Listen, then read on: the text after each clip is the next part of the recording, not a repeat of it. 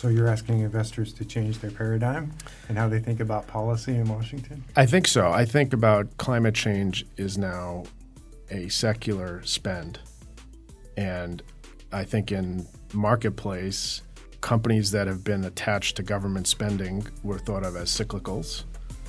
And they tended to be in certain sectors of the economy where the marketplace valued them as cyclical. So if spending was up, they'd be up, and if spending was down, they'd be down.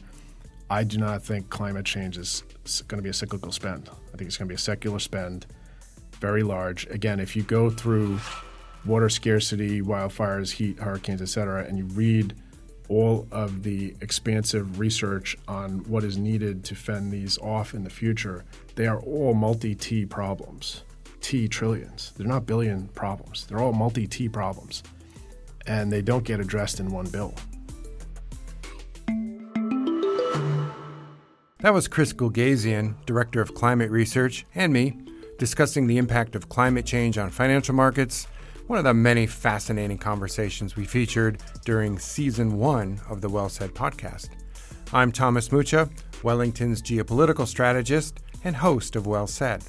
During the course of 2022, we brought you insights from investment professionals from across Wellington management about the dynamics that move financial markets and how we research and navigate those changes with the goal of delivering great investment outcomes for our clients. Now, Season 1 featured insights from investors on macro drivers like inflation and central bank policy, sector and industry views, including on biotech and fintech, investment styles such as impact and contrarian investing, structural themes like climate change and energy interdependence, and of course, the myriad geopolitical dynamics we're watching today, from the great power struggle with China to Russia's invasion of Ukraine to India's growing influence on the global stage, and many more. In our upcoming season, we'll continue to share insights and unique perspectives on markets, on sectors, regions, and the geopolitical backdrop that influences all of them. Starting in January, Season 2 will feature a conversation with Terry Burgess, one of Wellington's 3 managing partners, about leadership and the future of the asset management industry.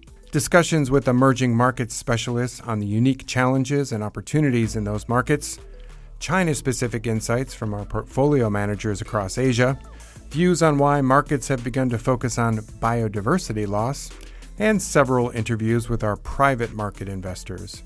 We expect 2023 to bring continued geopolitical volatility and a potential shift to more fundamentally driven markets. It promises to be an interesting year, and we hope you'll join us. Again, I'm Thomas Mucha, and I look forward to featuring more fascinating conversations with my colleagues from across Wellington. So thanks for listening, and please be sure to tune in on Apple, Spotify, or wherever you enjoy your podcast experience.